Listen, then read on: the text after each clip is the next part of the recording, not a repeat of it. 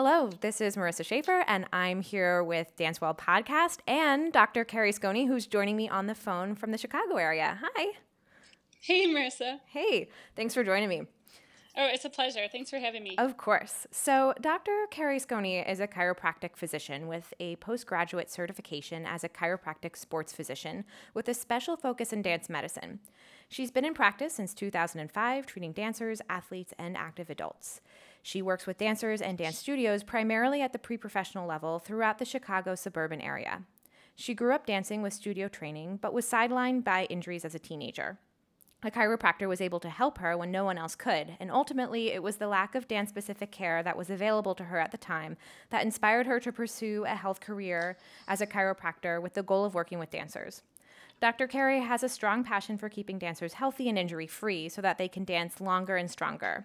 She's passionate about educating and empowering others. At her practice in Naperville, Illinois, she provides injury assessments and technique evaluation for dancers, personalized and dance-specific physical rehabilitation, pre-point evaluation, nutrition for dancers, and ongoing education on injury prevention and wellness counseling as it relates to dance. She also offers numerous workshops and on-site injury screenings to dance studios in her area. So today, Dr. Carrie will talk to us about the chiropractic profession, some common conditions she treats, and also the importance of treating the next generation of dancers, which is particularly important to me as well. So I'm glad that we get to talk to her about that. So to dive right in, Dr. Carrie. Yeah, let's do it. Yeah, let's. So, unfortunately, I think that quite a few people kind of still think about chiropractors as practitioners who, quote unquote, whack and crack or like predominantly perform joint manipulations. Can you talk to us a little bit about how you practice and maybe help us dispel this myth about whacking and cracking? Because I really don't think it's true. Yeah, sure.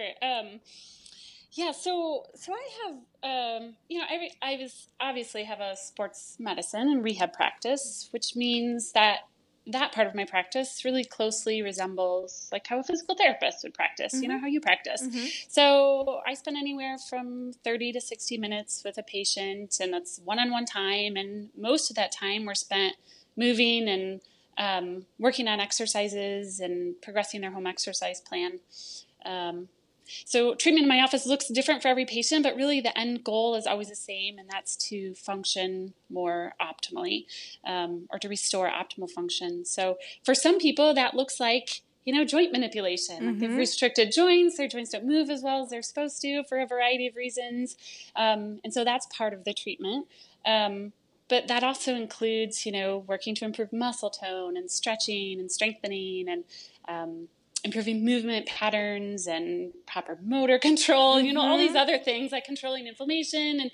And so joint manipulation is just like one tool that we use.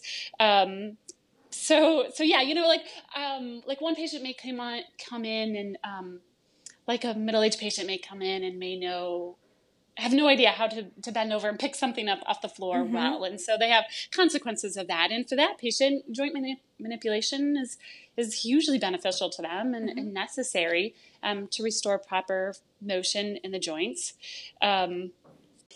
So a patient may come in like that needs to learn how to squat. They're not moving well and they need to learn how to squat. And for them, that's restoring optimal function.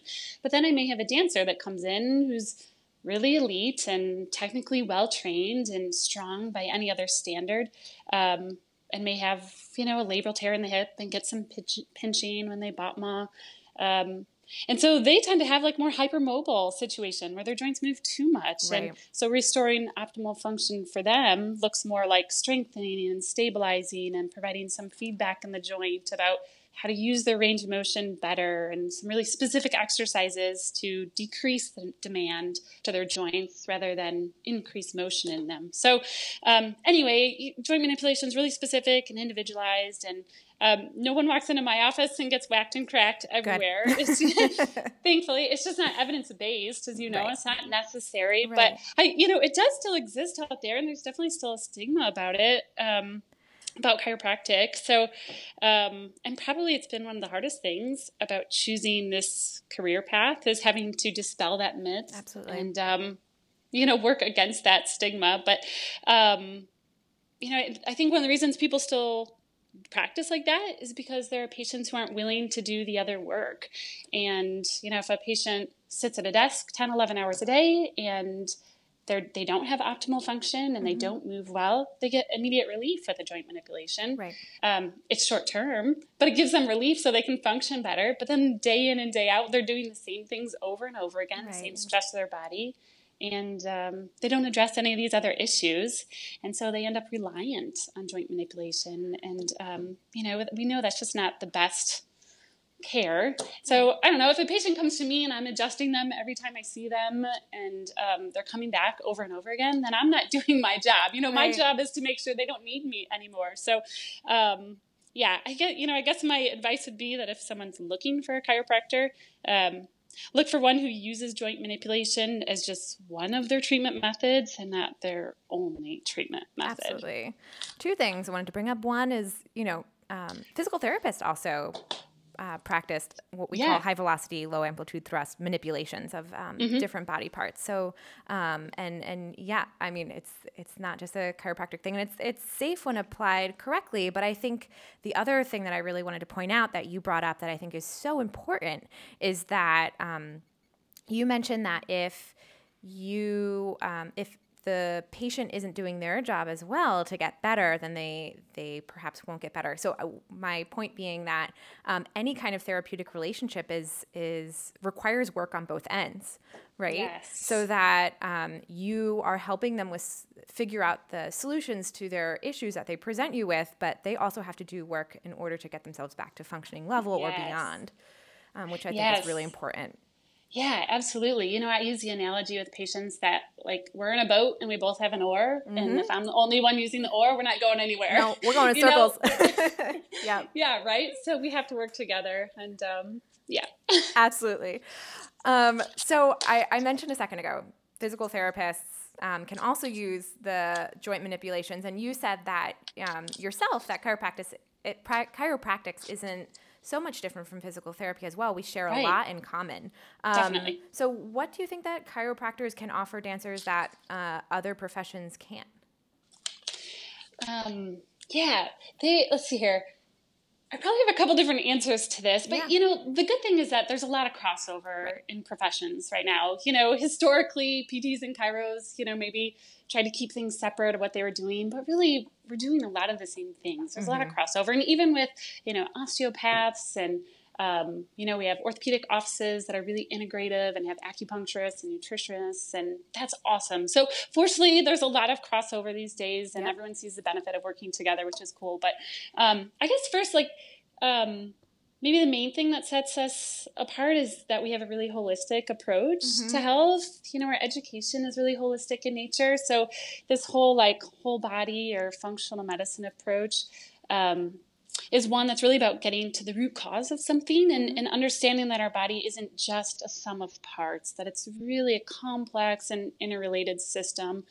So whereas a dancer may initially come to me for a specific injury, we spend time touching on that, treating that injury, preventing it from recurring, but we also address a number of other topics, and that's part of my comprehensive evaluation with them. We talk about diet and nutrition and how nutrition can fuel us to perform better, or how diets can be really inflammatory and predispose us to injury. We have a really strong background with chiropractic in nutrition and in nutrient supplementation, so minerals and botanicals. So we definitely touch on that with patients. Are they getting the essential vitamins and minerals they need for optimal function and to support them through their different phases of growth and development? And we get really specific about it with them. I'm not just saying you should take a calcium supplement. It's really specific and really personalized per patient. And I think that's really meaningful. And I find that they're not getting that a lot of places. I know that people offer that, but I find that the average patient just doesn't know where to go for that. So if they're coming to me for a specific injury, I can use that time to address kind of whole body issues. We talk about strength and conditioning principles that I know is near and dear to your heart, and getting these kids to learn how to exercise. And a lot of them don't know exercise outside of dance and Pilates. And we want them to know, how do you build muscle? How do you, stay cardiovascularly fit. It not only helps them now to improve their dance performance and prevent injury, but then it sets the stage for how to stay healthy. If and when they're done with dance, it kind of sets a stage for that. And the other thing is that, we see these myriad of other complaints, especially in young dancers or young people in general, that we have food allergies and food sensitivities and, autoimmune disorders are practically an epidemic at this point, gastrointestinal symptoms and anxiety. I think like 10 out of 10 of my last new patient dancers checked off that they have anxiety, like on their new patient form. It's just like, what? Who's talking to them about this? Like, your anxiety is may not just be coming from the stress of school. Like, it may be a leaky gut issue, it may be a food sensitivity. There could be a lot of other things. So I think this holistic approach is unique, or maybe more common in chiropractic than some other professions. Maybe the other thing too is that, consistently, chiropractic offers a really conservative approach. And I guess that's not really different from physical therapists, but because we don't have the ability to prescribe medications and perform surgery, our approach is always conservative in nature. So we're always looking for what's the safest, most effective, least invasive treatment that we can do that gets us the results that we want. And we always choose that approach first. And typically we get really good success. So you know that. Yes, definitely. And there's a high demand for that. We see like the opioid crisis and, the healthcare in general changing their tune about pain management, and patients don't want to jump to surgery and drugs. So chiropractors can offer really safe and effective alternatives to that. Yeah. So I guess, those main things.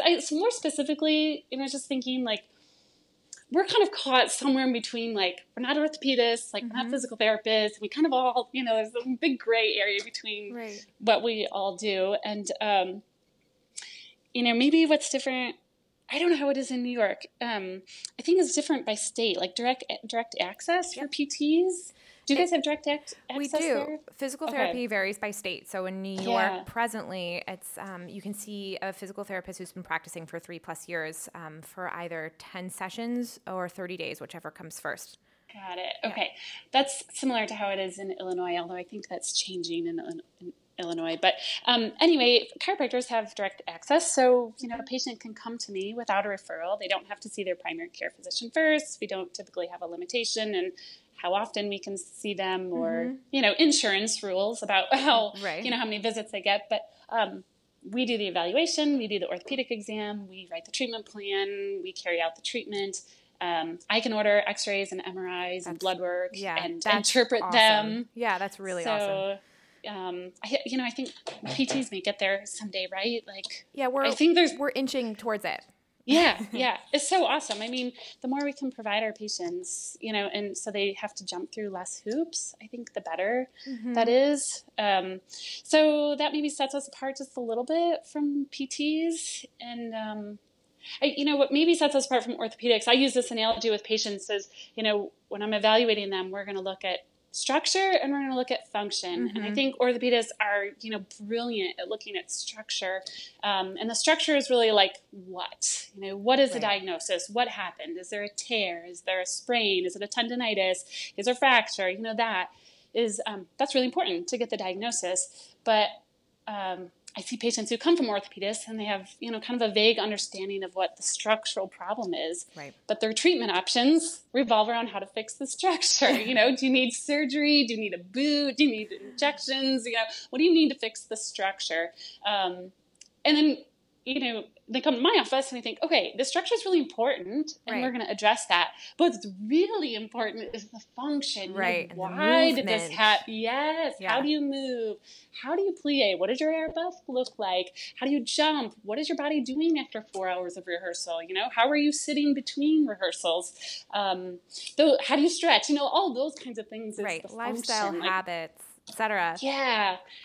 So that kind of separates us a little bit from what patients are getting at an orthopedist. Absolutely. And I kind of think, too, that for movement's sake, for function's sake, chiropractors, maybe even more so than my own profession as a physical therapist, are like really awesome primary care practitioners. And I say more so than physical therapists because we're missing that imaging piece, which I think in some cases is really important. But in terms of, I think we're, especially like direct access is something that is more prevalent in the United States, we're a really good kind of first stop to see what's your movement like? What are your habits like? Okay, maybe now you need to go to an orthopedist, or it's fine if it goes the other way around, but I think it's a good role we're filling.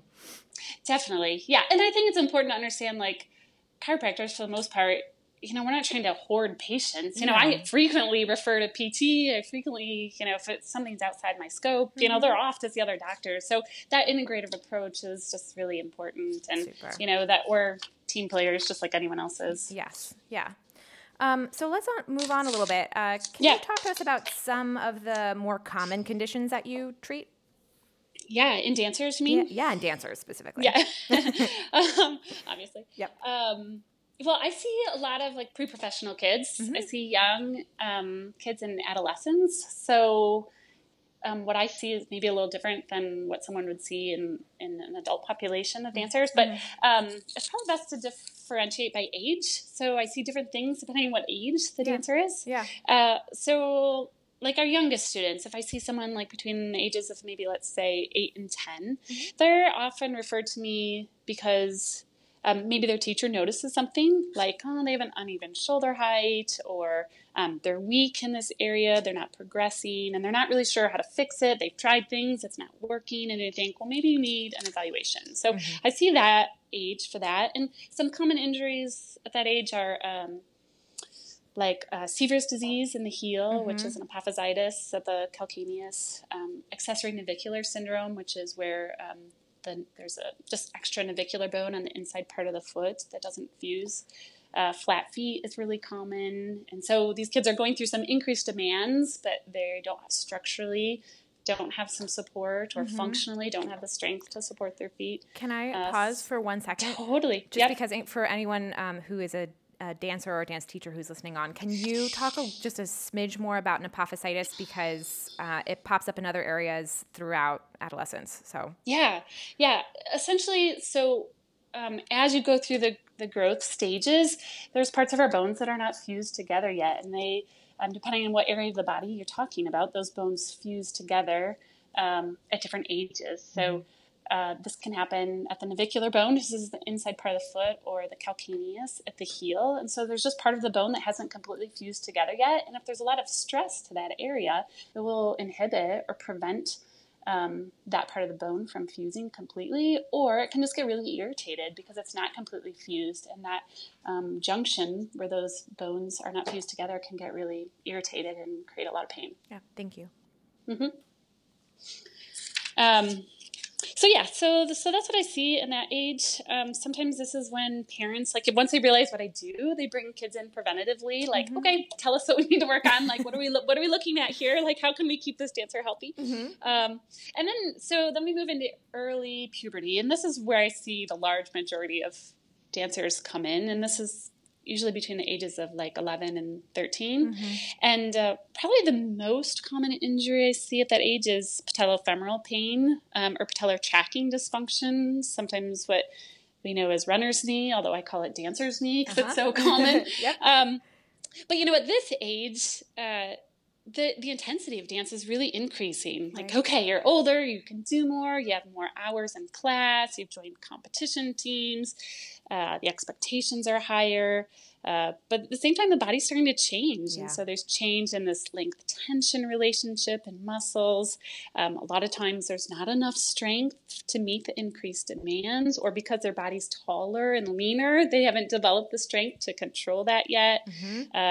Dancers often complain of a change of flexibility at this age. Like, I used to be able to do this and now I can't. It's like, well, your body is changing. You're not, a very limber 8-year-old anymore. Like, we're going to have to be really specific and intentional and figure out, like, what can your body do and how can we do it safely? So these growing tissues are more susceptible essentially to injury at this stage because they're growing, and physiologically that's just what happens. So I often find that this is the part where teachers don't understand this. And I feel like if I could teach teachers one thing. It's this, the demands of like this adolescent growth stage, that there's just the body's changing, and just because they look older and they look bigger, and their bodies just can't tolerate. Right. And I think on top of that too, there's like a lot of psychological, like I don't think trauma is the right word, but there's a lot going on, right? Because when you hit puberty, suddenly you're like interested in other people, and you're like, oh my goodness, my hips are filling out a little bit. Like that's stressful. Yes. And then the increased demand at dance. And then it's like around a time too in school where things get a little bit more complicated. Like there's just a lot. My gosh. Totally. And, by nature, the comparison aspect, in dance, and you're in front of a mirror all the time. And at this age, there's so much variability. Totally. Some kids are done growing at 11, they've hit full puberty, and some kids don't even start until they're 15. Right. So, there's this huge variability. And if we're trying to get everyone in the dance class to do exactly the same thing, like it's just risky business. No kidding. And we need a little bit more like consciousness of that, I think, in our classes. But anyway, so a lot of injuries at this age as a result of the growth stage. And usually they're, in that area, like of flexibility or, biomechanics and strength and all of that. Sometimes then scoliosis too. Like this is where we start to see scoliosis pop up because of the growth stage. And so we definitely are looking for that because we know that's much more prevalent in dancers than it is in the general population. So we watch closely for those changes. Ankle instability, hip flexor tendonitis, hip impingement, all of these things kind of start around this age because of the increased demands. Okay, so then finally, like my later stage dancers, like the advanced dancers post puberty, kind of advanced stage. And this is where we see overuse injuries. Yeah. The demands are even greater. The tissues are fully mature, but maybe they've been undergoing these increased demands for years. And now suddenly the tissues start to have some structural changes to them, not just functional, but structural changes. And we see posterior ankle impingement and flexor hallucis longus tendonitis and snapping hip or hip flexor tendonitis, labral tears in the hip are just wickedly common. Yep. Stress fractures in the spine. Yep. This is where we start to see that pop up. Been there, done that. Yeah. Did you have a stress fracture? I did. Oh, shoot. It was tough. Stop. Yep. Oh, no. Yeah. How old are you? If I can ask. No, that's absolutely fine. I was in my late teens. Okay. Yeah. Shoot. Yeah. Oh man. I know. And it so affects these kids. Obviously, I mean, it can be career ending, not to mention the sheer amount of time it takes to recover. Right. But, so this age, then we really start to look at their biomechanics. Kids are more mature, they have a more vested interest in their dance future, they're more aware in general, they're more responsible, they're doing their home exercise programs, and they know if they want to have a career in this, they really start to invest in it. So that's what we do with the older kids. Awesome.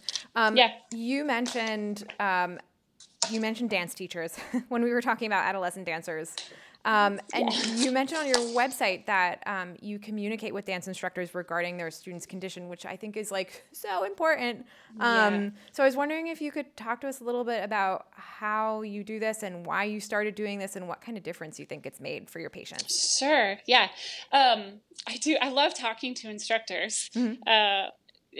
For the most part, I should say. No, I do love talking to instructors. No, I knew from the beginning that was going to be an essential part, really, of ensuring health of the dancers. Clearly, instructors are really invested in their students, and they want them to be healthy and injury-free. So fostering an environment where we can work together is really fantastic. Absolutely. And connecting with them really helps with this team approach. Let's work together so everyone, has the same goals. We want the dancer dancing and not sitting out on the sidelines. And so we all have the same goals, so it's just better to have a team approach to that. But I guess one of the biggest advantages of having a relationship with the studios is obviously like the decreased injury prevalence and the decreased injury time, really. So where previously, like if an instructor or studio doesn't know that someone's out there to help them, they may tell a student to dance through pain, or maybe if they're just not educated about, what is a good pain and what's a bad pain, how do I know the difference? Right. So an instructor may tell a student, oh, just dance through it or sit out if you have pain. And that can go on for weeks in either case. But, once we have an established relationship, then they're saying, okay, go see Dr. Carey. Like as soon as something pops up, go see Dr. Carey. Nice. And, the instructor may call me and say, here's what's going on. Here's what I see. Here's what the dancer's complaining of. Figure it out. And we do, and then we can come up with an action plan. And the whole process helps to really avoid this prolonged time between onset of symptoms and seeking treatment or recovery. So they're back on their feet faster. Treatment plans are shorter when we catch an injury earlier. And so that's less time lost in class and on stage. And that's what everyone wants, right? Yes. Just to keep dancing. So I don't know, having good communication with the instructors is good because I need their input too. Like absolutely. I see a patient maybe 30 minutes a week, maybe 60 minutes a week, and they're seeing them all the time, and they have a lot of input. And so I call and say, what's happening with Susie in class? Like, what do you see? What's the technique errors? What are you working on? What are you telling her repetitively? Where does she need improvement? And then that gives me a lot of input as far as oh, okay, I know where this is coming from now. Or they say well, she's great in class, but she, walks into class and jumps down into the splits without warming up, or, between classes, she's hunched over her phone for an hour. And I was like, oh, right. These are the things that my patients don't tell me, but an instructor tells me. So having that relationship really helps me get better outcomes. I think it's really beneficial because parents love knowing that there's a vested interest in their children's health. They're paying all of this money for this dance education, and they want to know that my dancers can be healthy and they're not, are not going to be laid up or permanently injured from this. So, for studios, if they can say we have this established relationship, it really increases satisfaction of the parents. And I think it's a good marketing tool for studios to be able to say, we're going to take care of your dancer. We're not just going to push. We really care about them and their health. And this is what we're doing about it. Yeah. And then outside of that, really just educating the studios. There's still a really big gap between what we know in dance science and medicine research and what's actually happening in the studios. There's this huge gap. Yeah. So if I, you're very familiar with this, if I can, help bridge that gap and let them know, hey, I'm here to help you. I can be a resource. Then I can get in there and start educating. And sometimes it takes a really long time to change practices. But once they know that, I'm just trying to help them and help their dancers. And then we can put on workshops, and we do, workshops that meet their needs and injury prevention and nutrition and all that kind of stuff. So, dance medicine research has changed a lot in the last 20 years, and we know a lot more than we did. So when we know better, we should do better. And I think, the most progressive and forward-thinking studios really realize this, and they're popping up. I think these new studios, at least in our area, are popping up where they're we're going to do things different. We're not doing it the same old way. We're doing it different because they know now, they've been injured themselves and they know there's a better way. So anyway, they're getting on board, and they reap the rewards, really in the longevity of their programs and the success of their dancers. So that's great. Good. That's really great. You said I'm familiar with this. I am familiar with this. I feel like in establishing workshops and competitive dance studios and elsewhere, I feel like I've gotten a lot of pushback in the form of kind of radio silence, and sometimes people not being receptive or kind of asking questions, saying, oh, well, I read this on this blog, or, this misinformation here. So I'm just kind of curious, I always...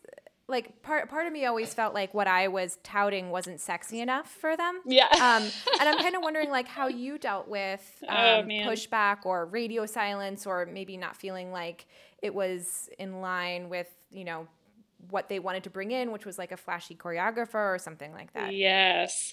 Yeah. Well, it hasn't been easy, and I'm not saying that I'm, an expert at it by any means. I think it's just taken persistence and, the sense of really developing genuine relationships with people where, I think it's common for instructors to be defensive about their dance practices. I know what I know and I'm good at it. And, of course. Great. They've been successful in one way or the other. Maybe they're used to physicians saying, telling their dancers to quit dancing, or you have to sit out. And, that's frustrating. So I think there's definitely some pushback or some defensiveness or protectiveness. What are you trying to sell me? Like, what's it going to cost me? Right, I'm like, I'm not. I just want to help you. So yeah, I think what you said, like radio silence, like I don't get a lot of like really overt like pushback, but this like, you haven't returned any of my calls. Like, I just want to tell you what I'm doing with your most valued student that you adore. Like, I just want to tell you what we're doing, and so we can get on the same page and get them better. But, not getting a return phone call, like numerous times. But I was like, okay, like, there's only so much I can do. But, so yeah, it can be a little challenging at first, but once you build a relationship, and I think, the route is just to be genuine. And I often will call instructors, and I'm not calling to sell them anything or say, can I come to a workshop? I'm just saying, hey, I have your patient, whoever, and this is what I'm doing. This is what I've recommended. I don't want to take her out of class. We do want to make these modifications. This is when I'm going to get her back. This is how much stronger she's going to be. This is why this happened. And I explain all of that. And then suddenly they're like, oh, okay, right. It sounds like you know what you're doing. Great. Thanks for doing that. And then I follow through. You deliver on that promise. Right. And not even suddenly, slowly, that starts to build into something where, they trust what I'm doing. So, yeah. I feel like I need to say this now in defense of dance teachers. I personally, have the defensive part as well. We all do. So it's as you said, it's definitely about the genuine approach. We all know what we're doing, but we just want to work as a team.